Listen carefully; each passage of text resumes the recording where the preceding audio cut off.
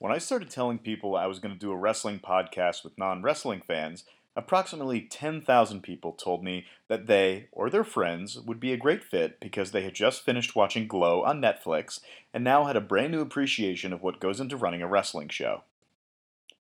I've been under a lot of pressure to do a Glow episode, gang, but here's the thing. The real Glow was kind of bad on purpose, and while it's fun as hell to watch, there wouldn't be much room for your friendly neighborhood podcast host to do his trademark analyzing. Instead, I've chosen to do a modern women's wrestling match, but one that employs a wide variety of larger-than-life, glow-quality characters. The difference is that these four women are presented not only as cartoons, but also as incredible athletes and very serious competitors. Find out what happens when a Scottish anarchist, a scary kabuki lady, and a pair of egomaniacal Australian best friends enter the ring, and only one can leave the winner. Today, on I Hate Wrestling, it's Asuka, Nikki Cross, Peyton Royce, and Billie Kay. Modern Ladies of Wrestling.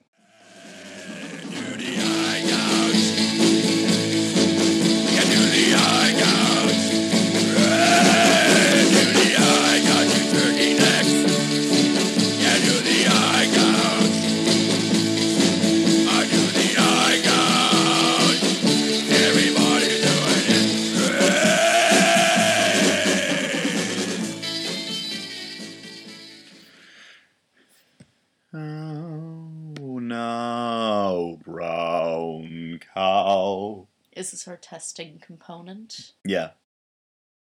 Red leather, yellow leather, red leather, yellow leather, red Oh, no, leather, brown yellow cow. leather, red leather, yellow leather. Oh no, brown cow.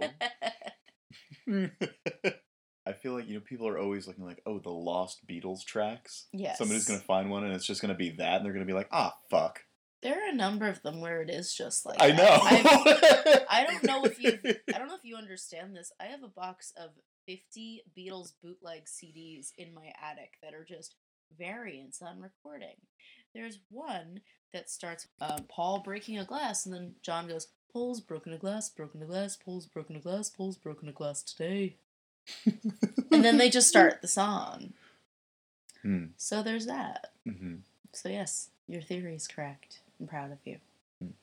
Good morning. Good morning. This is just a fair warning. Fair listeners. We've woken up approximately 5 minutes in the future. I mean that to say that we woke up a very short time ago, not to say that we've been in a very sort of low-stakes Buck Rogers situation. I woke up at about 7 minutes ago. I'm still trying to have a voice. I am also, fair listeners, suffering from some what I call Linda Ellerby's, aka allergies. It's Tara's unique brand of Cockney. Oh, you like that one? Yeah. Yeah? Okay. So I guess what you're saying is if the listeners notice any strangeness in your voice, it should be no Nick news to them. Okay, I'm taking over the podcast. Hi. This is now Tara's Broadway Corner. Today, we're going to talk about Gavin Creel. We're also going to discuss how Gavin Lee needs to be Hades in the Delacorte production of Hercules coming to Central Park this summer. I will die on this hill. Thank you for coming to my Tara Talk. Okay, you can resume your podcast now, but know that mine is better. So, is this based on Disney's Hercules? Oh, yeah, they're doing like Zero to Hero in Central Park. Just like that? Yes. I'm very excited for this, but it's very important to me that Gavin Lee, who played Squidward in the SpongeBob musical, who was the best part of the SpongeBob musical, who was just excellent, plays Hades. He has the same neuroticism required for the role. I don't like James Woods. I don't want James Woods to be a part of this production. Mm-hmm. James Woods is weird. He's predatory. I don't like him. And I think Gavin Lee would be perfect for this. Now, who are you casting in the Daniel DeVito role? Daniel DeVito. Okay. That's... Who else are you... Do you have another 4'10" gentleman in question? I mean, he doesn't necessarily have to be 4'10". You just have to have... No, he has to be 4'10". He just has to have goat legs. I, for one, am tired. Yes, dear.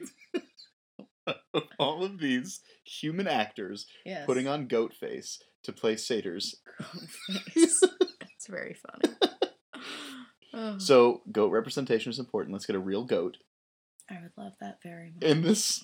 I would love that very in much. this summer stock production. That would be great. And then you just make the goat do tricks. That rules. Right. Okay. They'd be Yeah, like, I'm gonna write a letter Phil, to the Delacourt. Phil, do you have an opinion? And he's just gonna like hop up on a lawn chair and be like, "Ah!" and like poop pellets. No. we met goats yesterday, We did. We met 3 goats. and it turns out they dispense poop like pellets from a vending machine. Yeah, it was. It seems like no effort's made. It seems like they just like drop out. Right, and I actually admire that kind of presence in the moment. Messless deposits. Yeah. Well, I was just gonna say, food flows in and flows out. It's effortless, like Yeah. a membrane, I wouldn't want that for myself. just a hairy little membrane. I wouldn't want that for myself because it doesn't seem like they're in control. Maybe they are in control. And we're just not reading their goaty minds. Perhaps goats understand that control is but an illusion. That's silly. And isn't that what Disney's Hercules was really all about? This is very silly. Yes, indeed! I would like. No. I don't know what you just tried there. I would like Julie Andrews to play the Hydra in this production of Hercules after her award-winning turn as the Kraken in Aquaman. Did you guys know that Julie Andrews is in Aquaman and she's the goddamn Kraken? It was the greatest moment of my whole ass 27 ass several months change ass years of life. I'm like, oh bitch, is that Julie goddamn Andrews?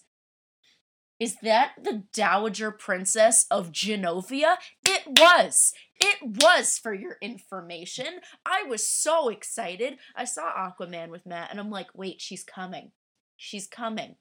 She's here. And she ruled. I could just talk about this the entire episode. Just Julie Andrews as the freaking Kraken. You want to talk about wrestling, and I'm like, that's fine, I guess. Like, whatever. Like, it's fine. But Julie Andrews as the Kraken deserves an 8-episode deep dive. They do live very deeply in the ocean. My hate for you is as deep as the Mariana Trench. Do you want to start talking about your wrestling stuff so that I can get back to my Broadway later?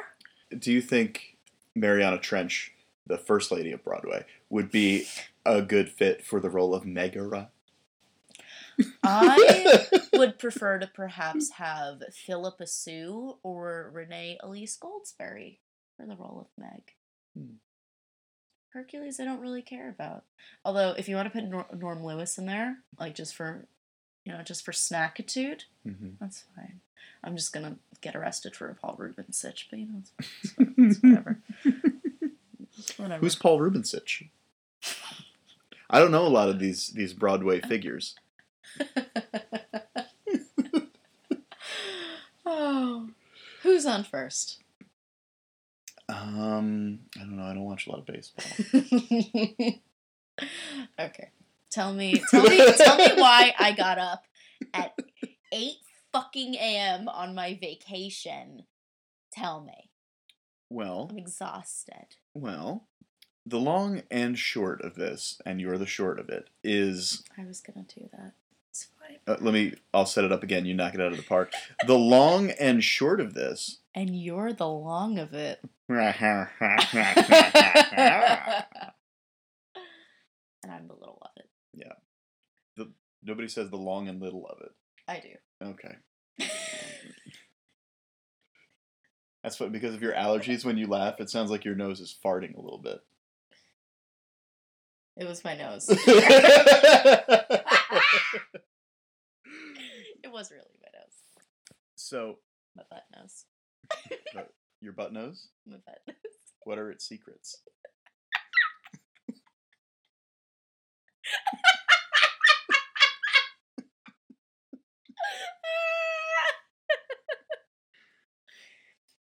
Hmm. 11 minutes. Okay. Alright, so we watched the homework last night, or we watched it this morning. I don't know. Time is a flat circle. I'm Matthew McConaughey. Welcome to Time is a Flat Circle, the Circle Cast. Alright, alright, alright. Are you Woody Harrelson? No, I'm not. Can you be?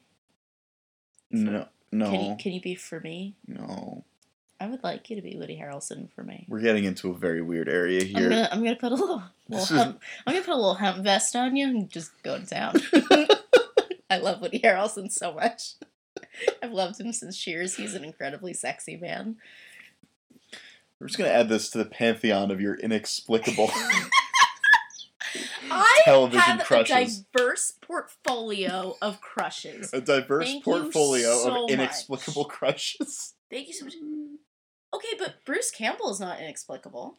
No.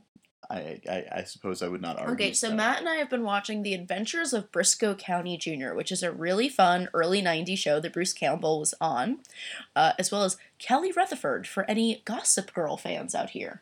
I feel like maybe LaToya might have enjoyed Gossip Girl. Anyway. And Christian Clemenson for any Christian Clemenson fans who might be out there. All five. You listening, Chris? So I think he goes by Chin, actually. It's a Topher Grace situation. I can't tell you how much I hate that. So anyway, Bruce Campbell. No. Julius J. Carey III. Yeah, well, they don't know that. For any fans of Barry Gordy's The Last Dragon. Yeah. Okay. That's or Boy true. Meets World. He was the gym coach. Oh my God! You didn't tell me that. I love Boy Meets World. Apparently not enough to remember. Why would I remember one person? This is your problem. You're always like, you don't know who Eugene Paulette is? And I'm like, no, I didn't know who Friar Tuck was in the Errol Flynn movies. So anyway, Bruce Campbell, for all the ladies and men leaning fellas out there, Bruce Campbell wears a cowboy outfit for the duration of this 27 episode series. He does play a cowboy, so it's okay. And it's like real good. It like Matt started showing me this and I'm like, oh, like I always thought Bruce Campbell was like kind of hot. I watched this and I'm like, excuse me, like I need Matt to leave the room. I need some time alone. Also, your mom listens. I can't believe I'm saying this. Your mom listens to this. Anyway, we call that the Jinx factor. The Jinx factor. Hi, Jinx.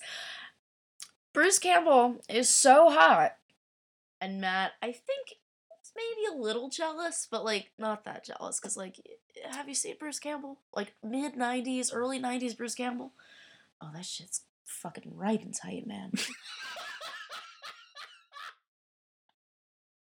and tight. Welcome to I Hate Wrestling. Tell me about this match, please. So here's the secret origin. So when I first started a pro wrestling podcast, these many years ago, and I decided that it was going to be a rotating guest affair. Where who you have an affair with? What's the little slut's name? Oh. Thank you for yet another Frasier reference. You're entirely welcome. This is going to be your recurring bit. Mm. So, a recurring bit from the recurring bitch. It me. You save that for your wrestling character at the end. Oh, I have to think of one while we're recording. You certainly don't. Not after that. Also, you might consider Mariana Trench. I might, but I might not. Which would also be a pretty good drag name, by the way. So it's probably someone's. Maybe like a Filipino drag queen. Mm-hmm. Okay. Wrestling. Your catchphrase could be, how deep does it go? Oh, that's really good. Mm-hmm. Do you want to start doing drag? I don't think I'd be necessarily great at it. I think you might be. You could be like a camp queen. Anyway. So, talk to me. When I first started doing this, and I decided I was going to do it with a recurring guest model, and I reached out to a lot of the people that I knew that I thought might be interested in being on the show, and the response that I got more than any other was, you should do a Glow episode, because I love Glow. Yes. Because despite WWE's ongoing efforts to penetrate mainstream popularity, they have failed spectacularly for the past, 20 years. And I would say the pro wrestling product that has had the most mainstream success in the last 20 years is probably the Netflix original series Glow. Everyone loves that shit. I loved it. Betty Gilpin could step on my face. I figured I'd just give you a few minutes of silence there, radio silence, to think about what you've done. I don't appreciate it. It's still true. After the few months of radio silence, I'm like, Betty Gilpin could still step on my face. She's an actor of truly incredible talent, and she is beautiful. And that's it. That's all I have to say on the matter. Okay, fair enough. That's it. Betty Gilpin is not in this episode. I wish she was. I wish Betty Gilpin was here. I have a lot of questions to ask her about her work and her craft. I meant she's not in this match that we're about to watch. And I would still prefer that she be here. And you were like, oh, what's this? A knock on the door of this Pittsburgh area Airbnb? Why, it's Hollywood's Betty Gilpin. She's brought us Starbucks. I could fuck up a frap right now. Why would you mention that to me? I haven't eaten yet. God damn it. I'm mad at you. Okay. Perhaps they have fraps at Barb's Corner Kitchen. So Betty Gilpin is not here, but we have been here for 19 minutes and have not discussed this yet. The way you said Betty Gilpin is not here makes it imply that Betty Gilpin is like standing behind us. Yeah, hiding in the closet waiting to burst out at the end. Don't set me up like this. The closet is open. You can see that she's not in there. I can't see the other side of the closet, Matt. It's not entirely open. Don't be pedantic. Thank you. Anyway, tell me about this. I got to thinking what the closest pro wrestling approximation, and modern pro wrestling approximation is of Glow. Yes. Which is female-centric, crazy, vivid, to the point of cartoonish characters. Yes. And just a sort of Looney Tunes style disregard for how anything works in the rest of the world. Yes. And I landed on this match. Okay. Because it showcases 4, really 3, very distinct personalities. Okay. They're all extremely colorful characters. Are you saying that the Iconics are one personality? I am.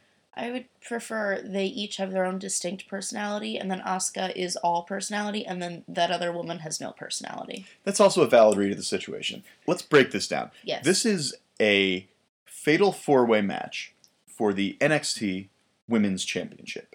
That means that we have 4 people competing to pin one person in this match. And the person who makes that pin becomes the new champion. Okay.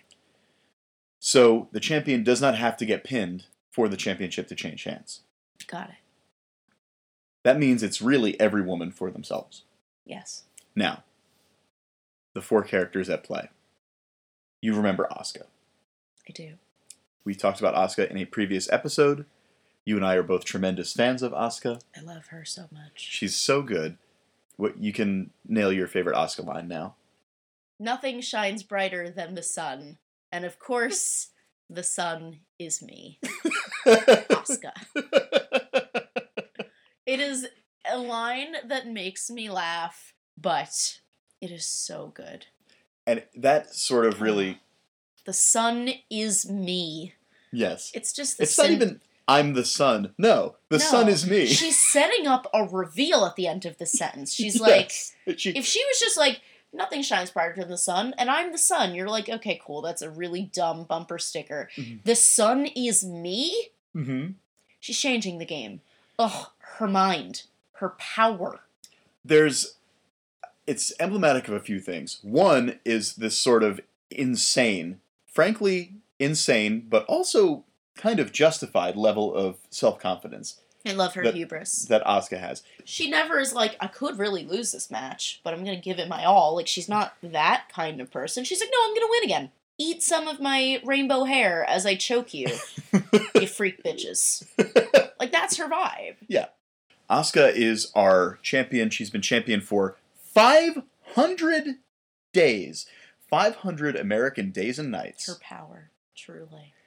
And she has decided that she's tired of defending her championship against one person at a time because it's too goddamn easy. She's essentially a neon animal print rainbow wood chipper. Yes. Ooh, I like that. And they've just been throwing these poor young women into her for... A la Steve Buscemi. A la Steve Buscemi, yeah. Really the Steve Buscemi of professional wrestling. And they've just been throwing... No, that wouldn't work. She's the wood chipper of professional wrestling, and then Steve Buscemi would lose to her. So the entire NXT women's division from like 2015 to 2017 Yes. have been the Steve Buscemi of professional wrestling. The Steve Buscemi There and we Fargo. go. That's correct. Okay. And she's just been destroying these to the point that I don't know that we talked about the extent of her streak. We talked about how long it was, but in the last episode, I don't know that we talked about some of the people who went down in flames at Asuka's feet. Talk to me. She beat Bayley. Okay. She beat... I don't like Bailey's ponytail. You got a problem with the side pony? Yeah, an adult woman with a pony sometimes bothers me. Like, well, Bailey's thing is kind of she's like a giant little girl. She's like the grown JoJo Siwa, and JoJo Siwa gives me nightmares. It's like a JoJo Siwa in big situation. Yeah, but do you know that JoJo Siwa is like 5'9"? No. She's extremely tall, or she might be taller. That she might be 6 foot. Like she's somewhat extremely tall. Somewhat because I don't know if she's extremely tall. But yeah, I don't know. Bayley is not going to be someone where I'm like, yes, I dig this person. Tell me who else she's beat. She beat Nia Jax. Nia Jax is a woman who's like 6 feet tall. It's amazing. She's beautiful. She looks very tough all the time. She looks like she's always got like linebacker kind of outfits on. And I'm like, yeah, bitch. You go for it. I love it. And Asuka kicked her so hard in the head that she collapsed into a pile of dust. Asuka is Thanos. Oh, that rules. Give Asuka the Infinity Gauntlet. She would rock the shit out of that gauntlet. It would look so good. The rainbow colors? It would look, that's what I'm saying. The It would gold? Look so it would match good. her belt? It would look so good. Make this happen. Listen, I tweeted at Mattel the other day. I said, Mattel? I says. Yes. You should have let me do it. I have stock in Mattel from when I was little.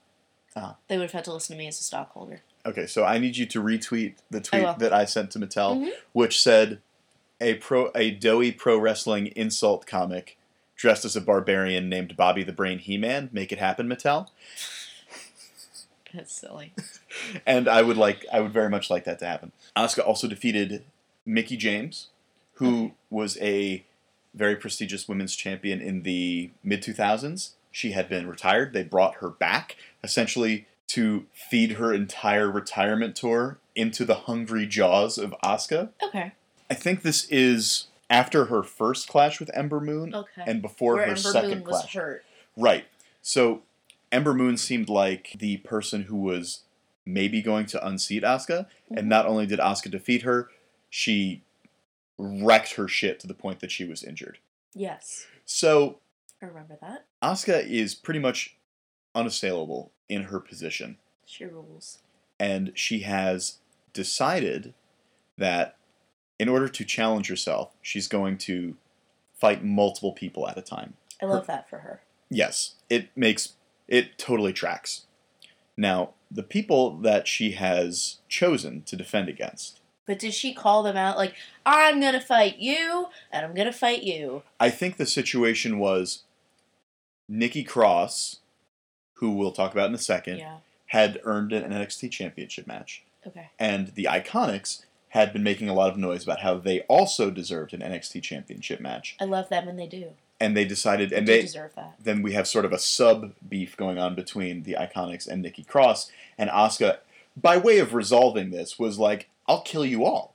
I love it. I will kill you all without remorse." That's fantastic. I love that. Love her. Okay. Okay, so let's talk about Nikki Cross. Do we have to? We do.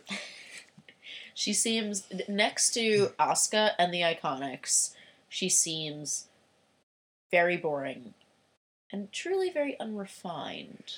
Yeah. Is she a talker, or is she just one of those kind of brutish characters that just comes out there and is like.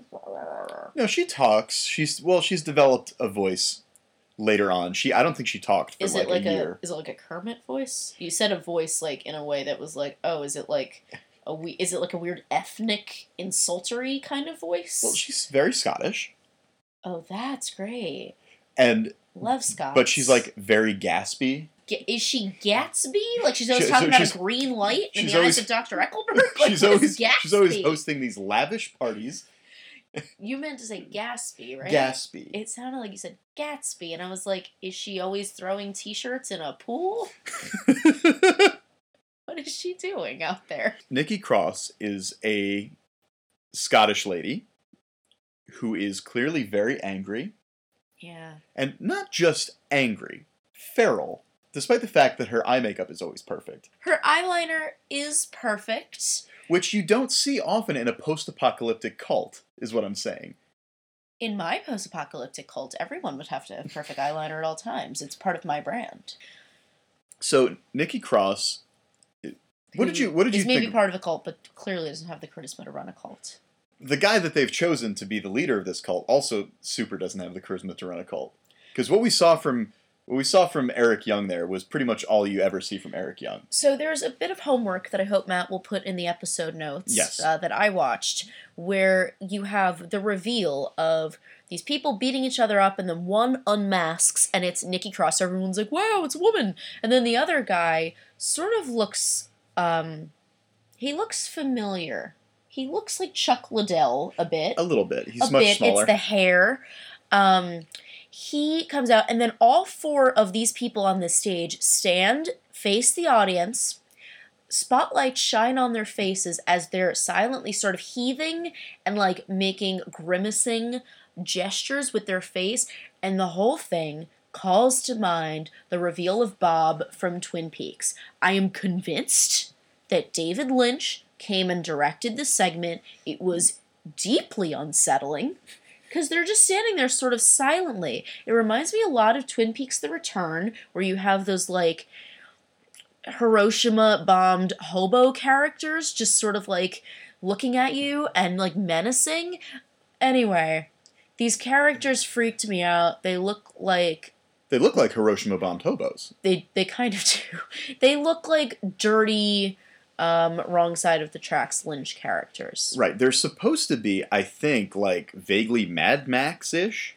Yeah, I guess. But it's more denim than the average Mad Max character would be wearing. Well, none of them are Australian. They're also an international coterie, which is interesting. A coterie? Yeah. Say that again? Coterie. It's very cute when you say that. Eric Young is Canadian. Nikki Cross is Scottish. Killian Dane we didn't see because he joined later. Killian Dane, who's Irish. Okay. And then the other dude, Axel Wolf, is German. Axel Wolf is not a good name. It's too obvious. Sounds like a deodorant. Wolf Axel is legit a better name. I guess it's more distinct. Got more sounds that you're making there. Wolf Axel. It doesn't flow as well, and therefore you have to put effort into saying it. Yeah. So I think you're right. Axel Wolf is not a bad last name. You could be like Terry Axel Wolf, and that would be a better name. That's pretty cool. Well, not Terry. No wrestler should be Terry. Well, let me tell you something, brother. I agree with you. That's why Hulk Hogan is not Terry Bollea anymore. He changed his name, because Terry is not a good name for a wrestler. Well, I'm sorry. Terry is my neighbor 2 houses down that burned down his beach property for arson money. I think you're maybe forgetting about the great Terry Funk. Oh, I am, yes. I will fully Well, let that. me tell you, you egg-sucking dog, you don't forget about Terry Funk. God, the people I'm going upstairs back. I'm going in this back Airbnb are going to be very upset. I'm going back to sleep. I cannot listen to this impression anymore. You missed the fact that I mentioned on this podcast my neighbor who burned down his vacation home for arson money, and his name was Terry. He still lives at his current property, which is 2 houses down from where my parents live. He still lives at the burned husk of his beach home. That's some David Lynch shit right there. Yeah, he may look like an atomically bombed hobo. I didn't like that weird gang of They're David called- Lynchian misfits. They're called Sanity. I really don't like that. And the thing is, they never really come together. Like, it never really makes sense what they're doing or trying to accomplish. Like, They look like every time they come out to the ring, Headstrong should be playing. Like, they look cheaply early 2000s light metal. It's rock. It's Seether. Trapped. I didn't like it. That's not my vibe. Maybe a little Creed-esque even. yeah, so you are not meeting Sanity with arms wide open. No, I'm not. You'd really just like them to Scott I'd Stapp it. happily let them be Good my night, everybody. sacrifice in this match. Let's talk about literally anything else. Okay, so let's keep talking to me about wrestling. Let's talk about Otherwise, I'm going to start talking about Broadway again. let's talk about the Iconics. Iconic! Iconic! I love them. They're very fun. The Iconics are incredible. They're what I want every Instagram influencer to be. Again, openly hubristic, Yes. confrontational, But- and they feel very authentic Yeah, to me. Because they're very self-aware. They are. They're just good at shouting at people, which I love. They're their own reality show every time you watch Yeah, them. the thing about the Iconics that I love so much is that the performers are clearly in on the joke. Yes. So there's that element of it. Mm-hmm. The characters they're playing are so much fun, and the performers are clearly having so much fun playing these characters. It's infectious. It is. It's really, really joyous to watch them. They're very cute. Like, they make me laugh. You go to journalism for that? You gotta be joking me. They're very quotable. They're constantly coming out with these malapropisms that don't make any sense. Like the big one that you said is, "Did you go to journalism for that?" Which is what they. I would get that on a t-shirt. Like, if the Iconics just put out a t-shirt of, like, plain black text on a white t-shirt that just says, "You go to journalism for that?" I would buy it and wear it. Then again, I wear, like, any t-shirt. Like, there's a t-shirt that's been in my Amazon wishlist for, like, a year that just says, "I simply love Tony Shalhoub." And I'm gonna buy it. Yeah, why haven't you bought it yet? Well, I've just been waiting to justify the purchase of a $24.99 t-shirt that says, "I simply love Tony Shalhoub." So the Iconics are iconic. They Yep. picked well. They spell their name with two I's. Yeah. No, three I's, really. Two I's in the beginning. Do we know why they do that? Is it Yeah. because there are two of them? Well, back in the early days, in Yes. the long ago, in the before time. Yes. Actually, when we're watching them here, they weren't known as the Iconics. They were known as the Iconic Duo. Ah. And they were rebranded the Iconics, and the two I's are supposed to be a Roman numeral 2. Oh, okay. That's what I just asked Yeah. you if there were two of them. Yes. The two I's. Yes, I just wanted to take you on a journey. Thanks.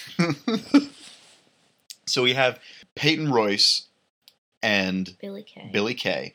And earlier I said they're kind of the same character, which is not necessarily true, but they're like two parts of the same character. Yeah. Because, especially in this match, because it's a fatal four-way match, and these two have no intention of ever competing against each other. I like that. So these two have decided to attempt to win a singles championship as a team. I like the idea of that. So, in the lead up to this match, Billy Kay and Peyton Royce have decided that whoever wins this championship, they will both be champion. They will share it. Yeah. Why not? Because that's generally not how singles championships work.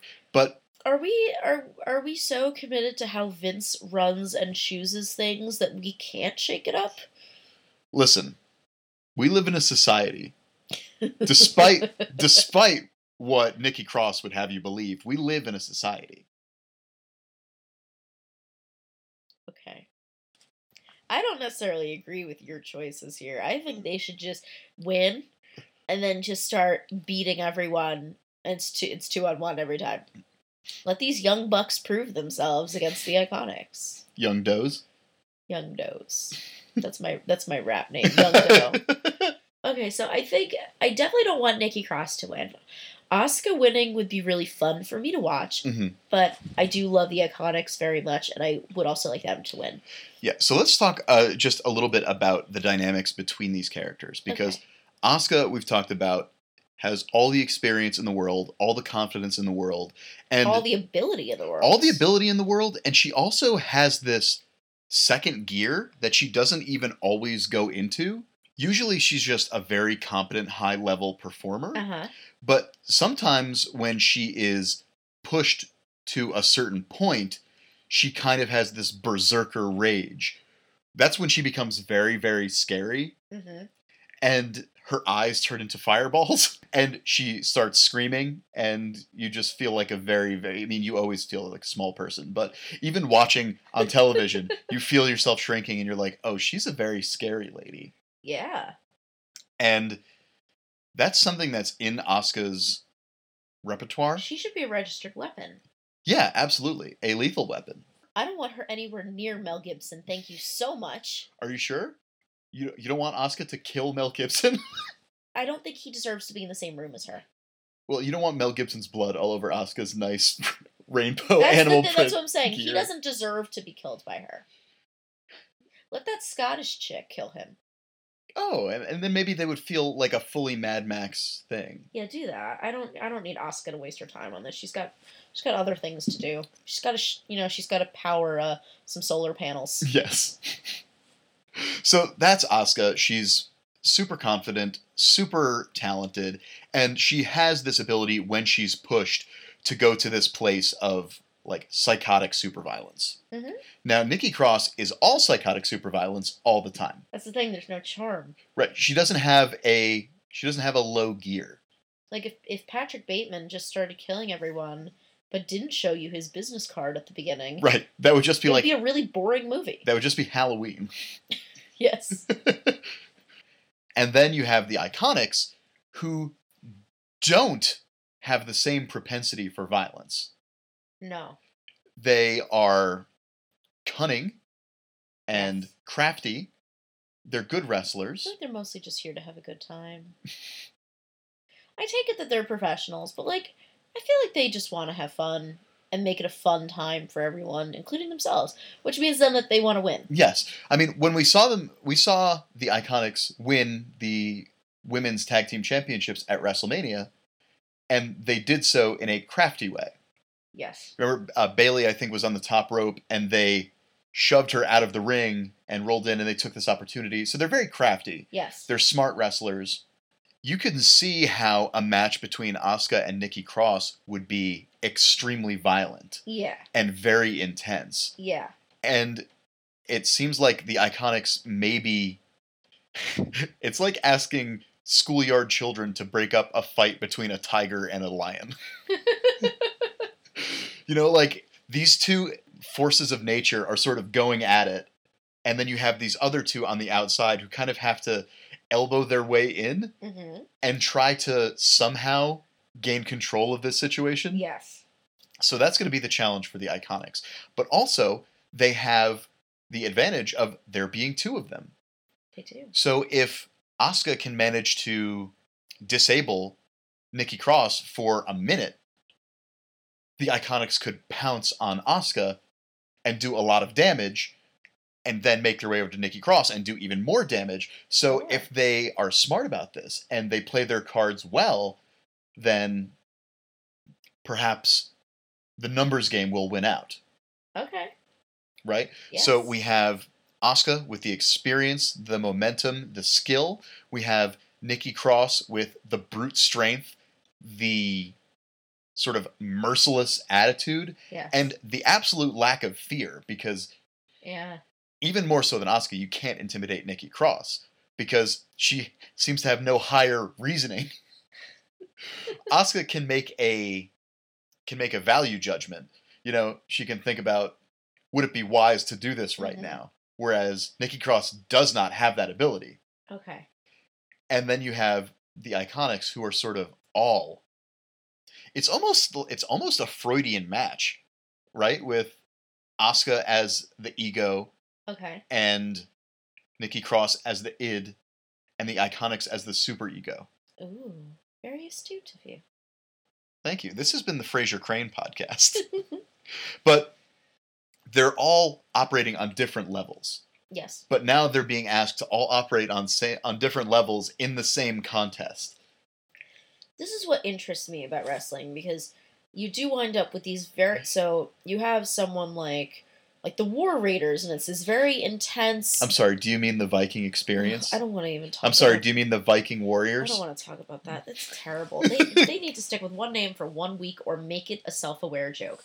So anyway, you have people like the War Raiders and Nikki Cross who have this very dark energy that comes from the 90s, Undertaker-ish, like comes from the fan base being metal fans, like whatever it is. Yes. You have that energy. And then you have Asuka. And Asuka is marketed in an entirely different energy. And then you have the Iconics, which is marketed towards an entirely different demographic. And so maybe you put the Iconics up against like Bailey and Sasha Banks, right? That's her tag team partner. Yes. So like that's going to be a very bubblegummy, poppy, pink, everything kind of match. And they're going to fight in probably ways that feel compatible. Right. And it's going to be a storyline that a certain demographic can watch and enjoy. Like maybe, young adult women or whatever. Right. Really like that one. Then you have, like, if Nikki Cross was beating the shit out of, like, the War Raiders or something like that, or Nikki Cross and, like, Shayna Baszler, who also seems very tough, rough and tumble, darker energy, that's going to be a certain kind of match with a certain kind of, like, music playing, and the visuals are going to be synced. Right. But what interests me is when you put these people together who have nothing really in common in terms of fighting styles, visual aesthetics, personalities, and my marketing brain is like, how the hell do you market this? And, like, how do you design the sets or the LED displays for this? Like, that interests me very much, so I'm very curious to see this match and see how they intersect and if it makes cohesive sense or if it just looks like you're throwing, a bubblegum ice cream into a stew mix. We're mixing savory and sweet, which can work. It can work, but this might be like chocolate-covered pretzels, or this might be bubblegum ice cream in a stew mix. I think you're making a very good observation, and I think the answer to your question is, how do you market this? You essentially create this, and then you just like, you just point at it like, what the fuck, right? Like, you want to see what the fuck happens now, right? Yeah, and I kind of do. So I mean, it did work, but a wrestling fan is watching it for like, I want to see these fighting styles combined, and I'm like, well, styles make fights. I'm like, I want to know what the social media posts look like for this match. Like, that's where I am as a marketing creative type person. Well, yeah, that's one of the reasons that I enjoy watching wrestling with you so much is because you come from this place of being interested in the creation and marketing of these personalities. The optics are huge for me. Like the behind the scenes efforts and choices are what interests me far more than the matches, honestly. Right. So we were talking yesterday about Taylor Swift. Yes. Right, and I have a lot of thoughts about this new album. And the machine behind Taylor Swift. So you have 3 different machines going behind these women here. 3 very different images that are being produced and then, set into direct confrontation with each other. We've got the champion in Asuka. We have the physical threat in Nikki Cross. And we have essentially the wild card in the Iconics who can maybe tip the scales one way or another, or they could potentially, or what if the Iconics explode? What if one of them decides they want to be the one, even though they say they're both going to be champion, one of them is going to be officially the champion. Okay. So what if one of them decides they have put more work in during the match and they're the one who deserves to go for the pin? I hope that's not the case. It could be, though. I hope it's not. Me too. I love the Iconics. The Iconics should never break up. Okay, so do you have any other thoughts about Asuka, about Nikki Cross, about the Iconics? Nikki Cross bores me. Start the match.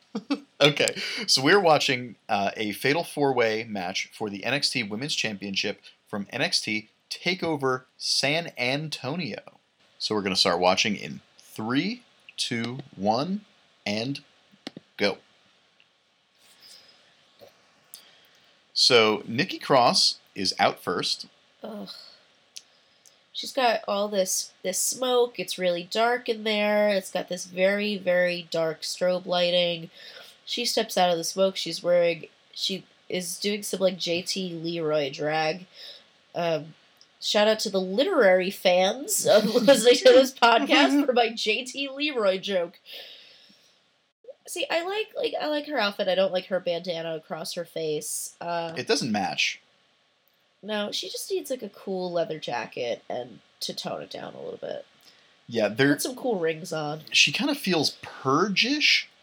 Yeah, maybe? it's a very dark energy. It's dark-sided. Yeah, it's dark, but it's not very well defined, which is part of the problem I have. It's what Hot Topic used to look like when the store was always painted black. Look at Nikki Cross here in the background. There's a tiny. So the feed has cut to the announcers. Cross. Yeah, the feed had cut to the announcers talking, and you could see in the background in the ring, like 100 yards away, a very tiny Nikki Cross. I have to assume that her fan base, and not to necessarily insult her fan base, but I think her fan base is like horse girls gone goth. There's an outsider energy that you feel. There's a very deep well of emotions that She kind of feels like Sheila the She-Wolf, huh? Yeah. Speaking of glow. Yeah.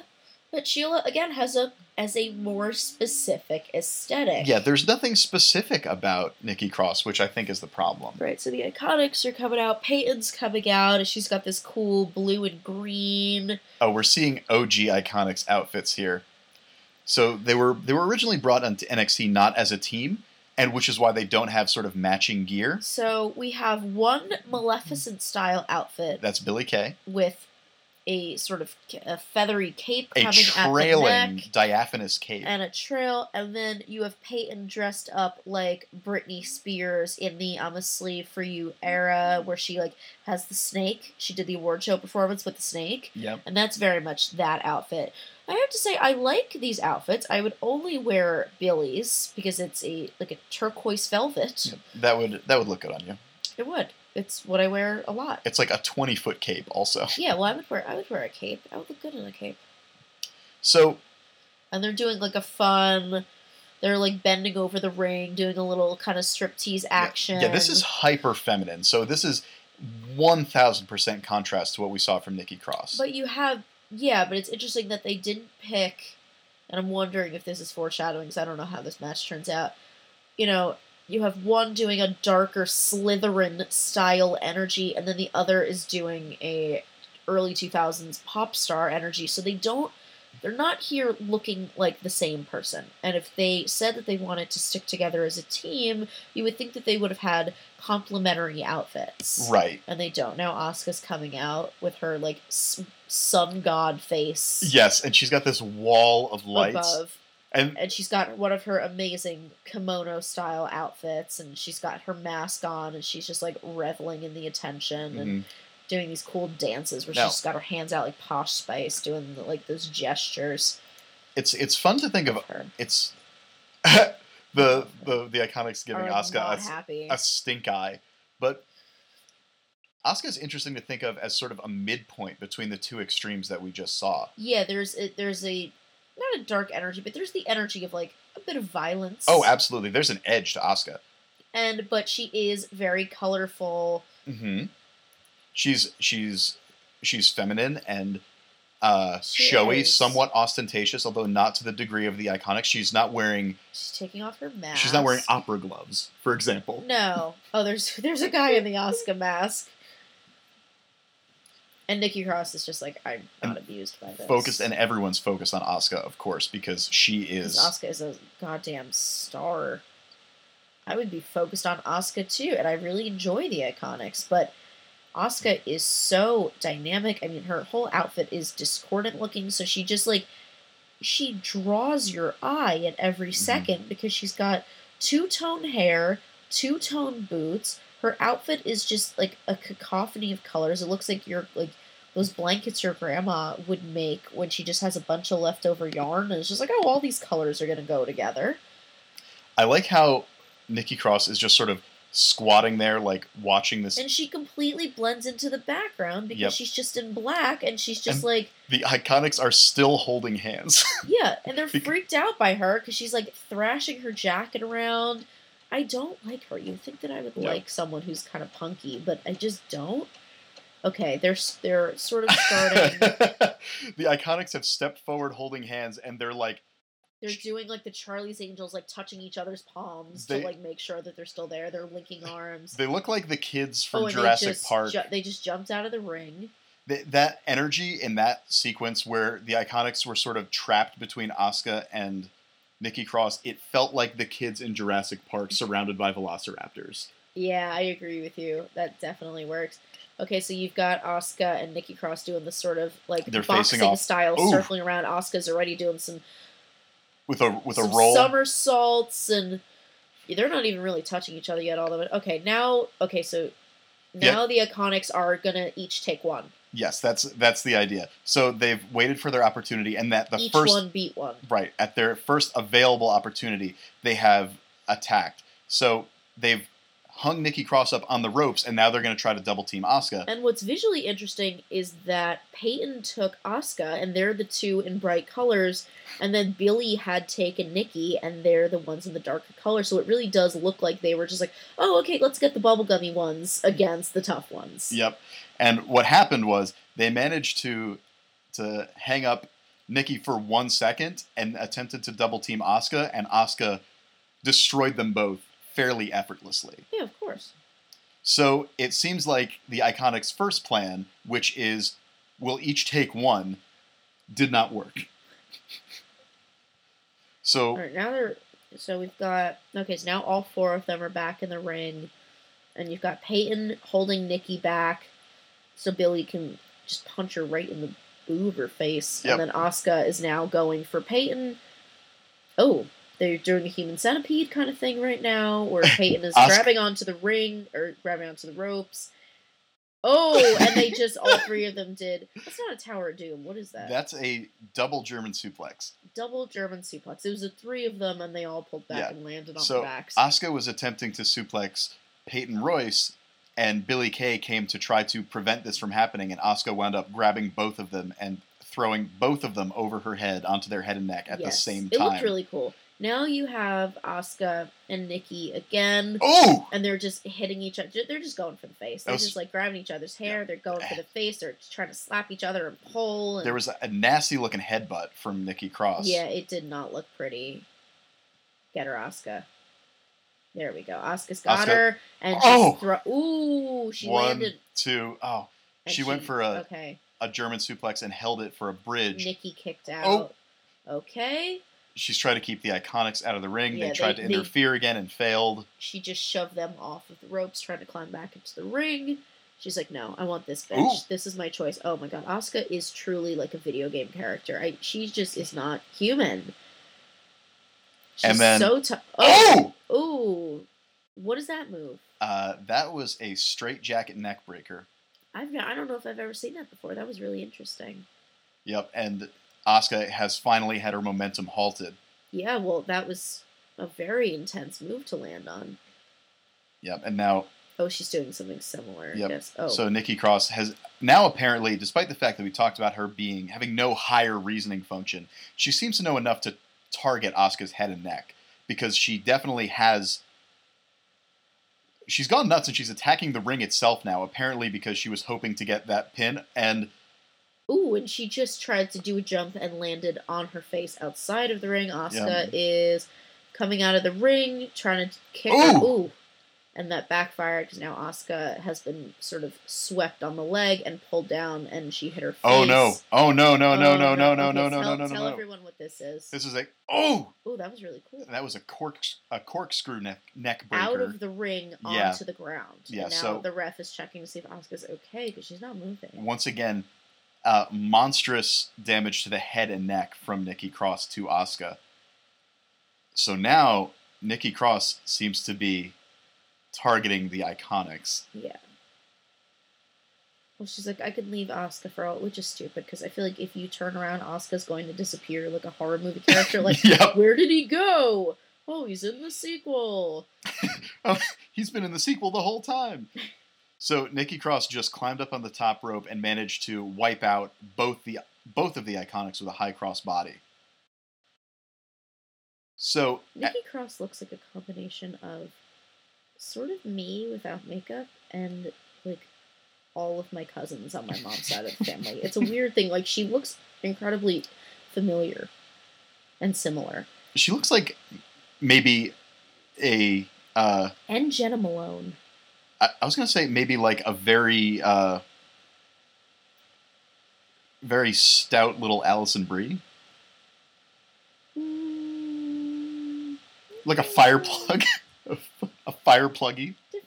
Differences in the face. Well, all right, Asuka's starting to recover. The Iconics are wailing on Nikki Cross. They're like out of the.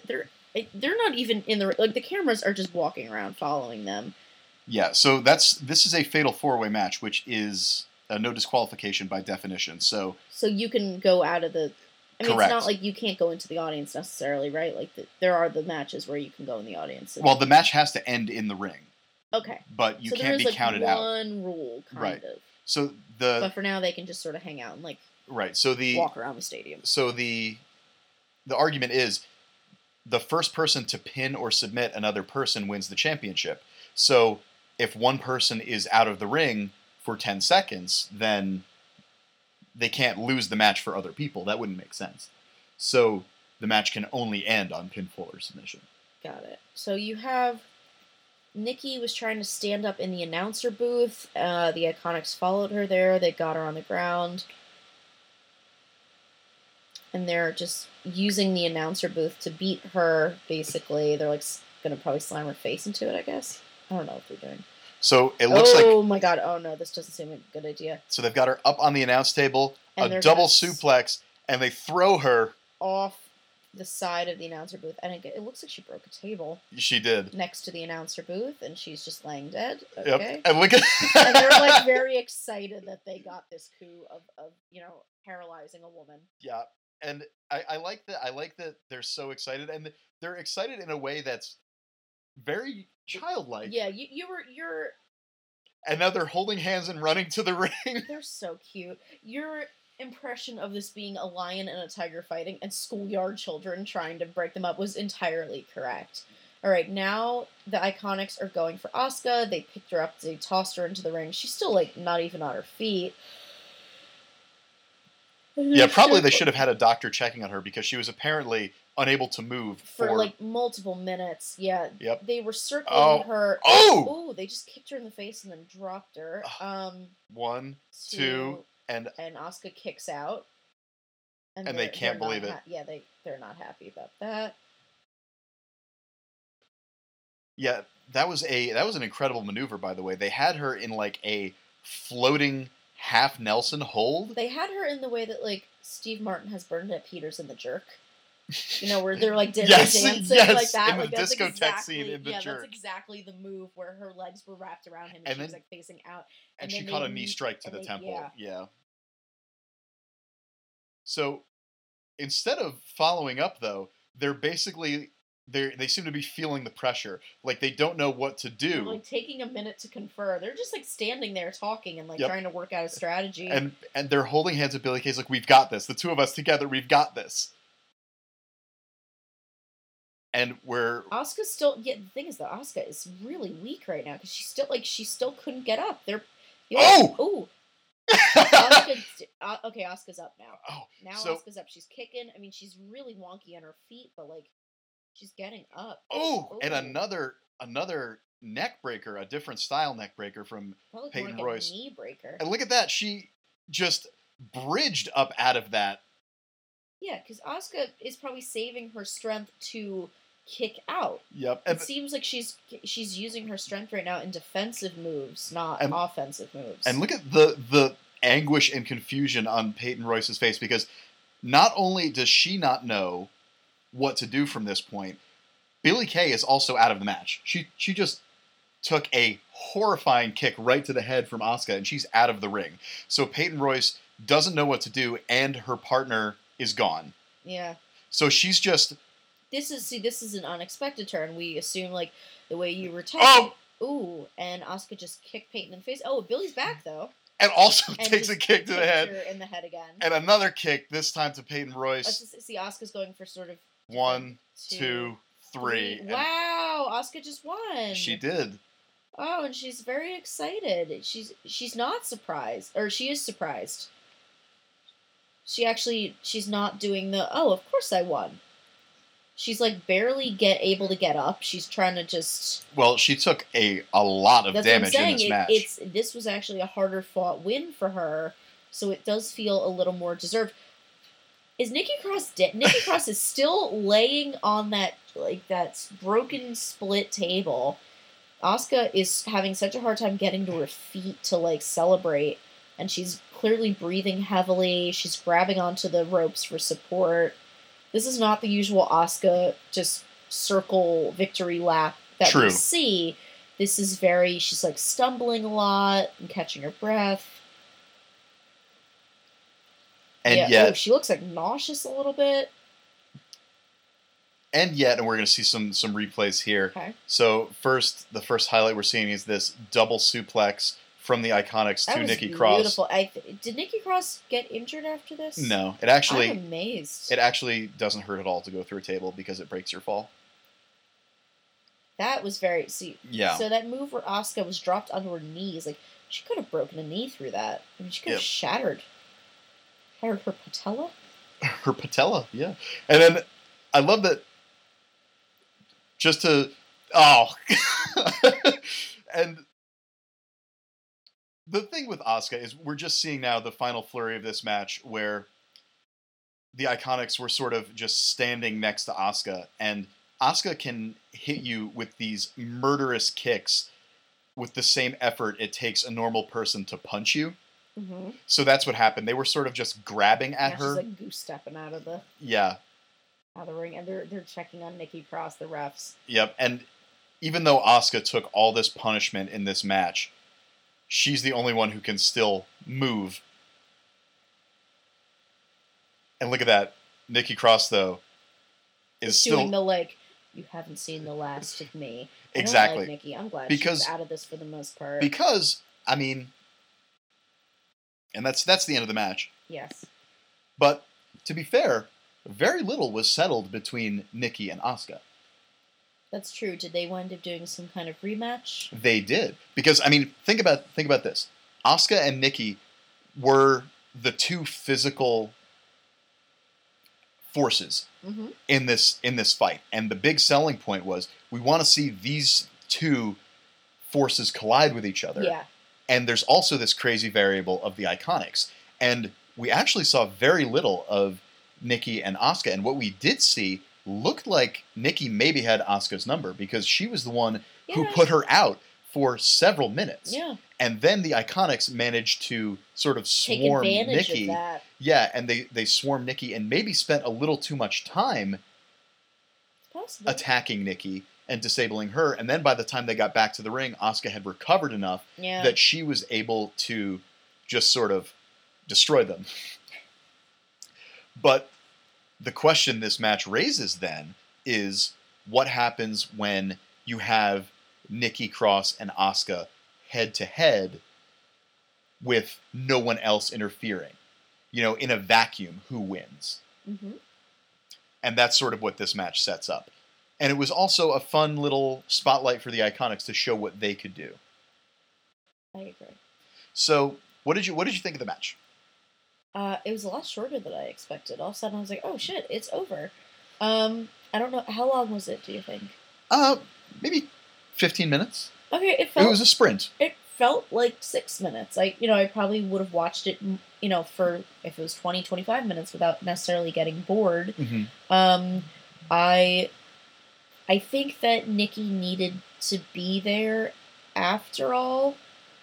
Just to have another balancing element there, because I feel like Asuka and the Iconics would have just been this weird flurry of color. It might have been too easy.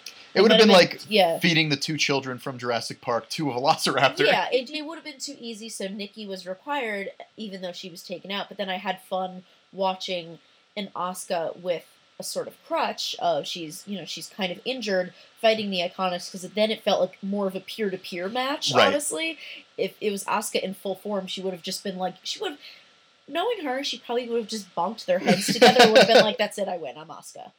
So this was actually a hard-fought victory for Asuka, which I appreciated, because I feel like even like the Ember Moon match, like, it wasn't, I don't know, maybe if I go listen again, I'll be like, oh yeah, it was a little harder fought, but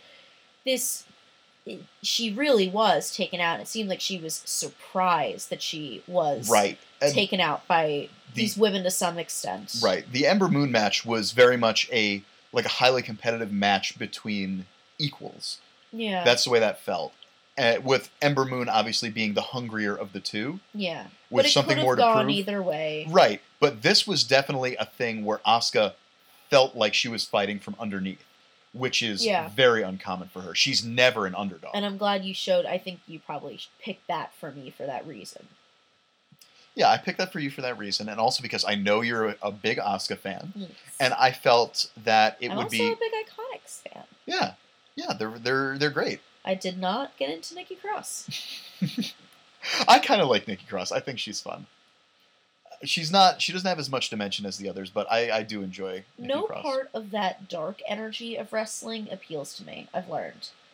The War Raiders / the Viking Experience / the Viking Warriors doesn't appeal to me. Walter is not really someone that I fucking love Walter. Like, I get it, but it's this dark, like, Durmstrong versus Hogwarts kind of thing. He really does remind me of a grown-up Augustus Gloop. Which I find Willy Wonka and the Chocolate Factory to be one of the darkest movies I've ever seen. It haunts me. Mm-hmm. It truly haunts me. The cave scene is absolutely what my nightmares are made of.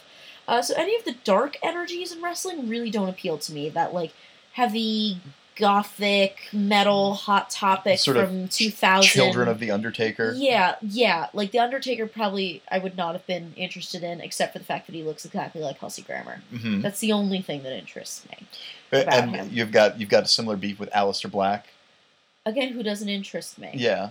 Ricochet, I thought was really fun. Mm-hmm. I enjoy him. I enjoy the Velveteen Dream. I enjoy Rick Rude. I've enjoyed these kinds of 80s adjacent characters. I do love the neon. I love the pomp and circumstance. The sort of, rather than the children of the Undertaker, I tend to gravitate toward the children of Randy Savage. Yeah, I get that. And so do I. I find those characters to be more fun. I like characters that are more verbal, and their personality rests on them being good speakers and good improvisers, good actors. I like Dolph Ziggler, but that's probably mostly a physical attraction thing. Those are the people I like. I really enjoyed watching Ronda at WrestleMania, and she's sort of in the middle. Mm-hmm. Where she wears black, and she's angry, and she's got that energy, but she's not Shayna Baszler, her friend, who's in more of that metal, darker camp. Right. And that's the middle ground. Like Becky Lynch also is in that sort of middle ground. And I enjoyed watching that match. I also, if they had put a Nikki Cross type in that match, I would have been it's probably more intense to watch and probably more exciting than if they had put Charlotte in, but it might have been too. It might have muted it down in a way. So yes. So do we have any other thoughts about the match? Any other thoughts about our participants? I don't think so. Great. You want to get breakfast? I do. This has been another episode of I Hate Wrestling. I want to thank my guest, Sarah. Thank you. Hello. I want to thank Corinne Dodenhoff for designing my logo. Corinne just got a job as the in-house graphic designer for World Cafe Live in Philly, and I'm very, very proud of her. Great job, Corinne. I helped get her that job. I know you did. I'm very excited about that. I want to thank the Novas, and what have you done for them lately, for the use of my theme song, The Crusher. I would like to humbly ask you, dear listener, to rate, review, subscribe, comment on SoundCloud and on iTunes. Visit me at I Hate Wrestling on Facebook and on Instagram, and at IHWPod on Twitter. And also visit my official website at ihwpod.com. Tara, would you like to plug anything today? Sure. My Instagram is at TaraGI. You can follow me there. I mostly just post movies I like watching and various commentary on dogs I see on the street, which is always fun for me and hopefully for you. My friend Dan came out with a podcast that I've been listening to called Spook Squad. It's all about horror movies and extreme cinema. He, like Matt, is a wonderful speaker, a wonderful person, and he's just very passionate and excited to tell you all about anything from Hellboy to a bunch of movies that I'll be too much of a weenie to see. But definitely check that out. I've been really enjoying it. You're and a weenie. I think that's it. I am a weenie. Don't say the weenie word. I'm a little bit of a weenie. You're I'm a like- cocktail weenie? I'm like tough, but like I'm a weenie about some things. Yeah, I'm a little. You're a cocktail weenie. Sure, I'm a cocktail weenie. That's nice. I'll be a cocktail weenie.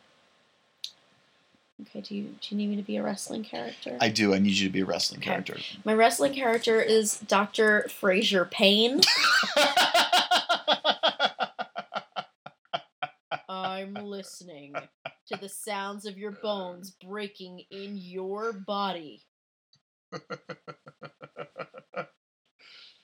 B plus. B plus. Would I have been an A if I was Niles Payne? Yes. And my finishing move is Hello Maris. Niles stomps you to death with his big shoes. You love big shoes too much.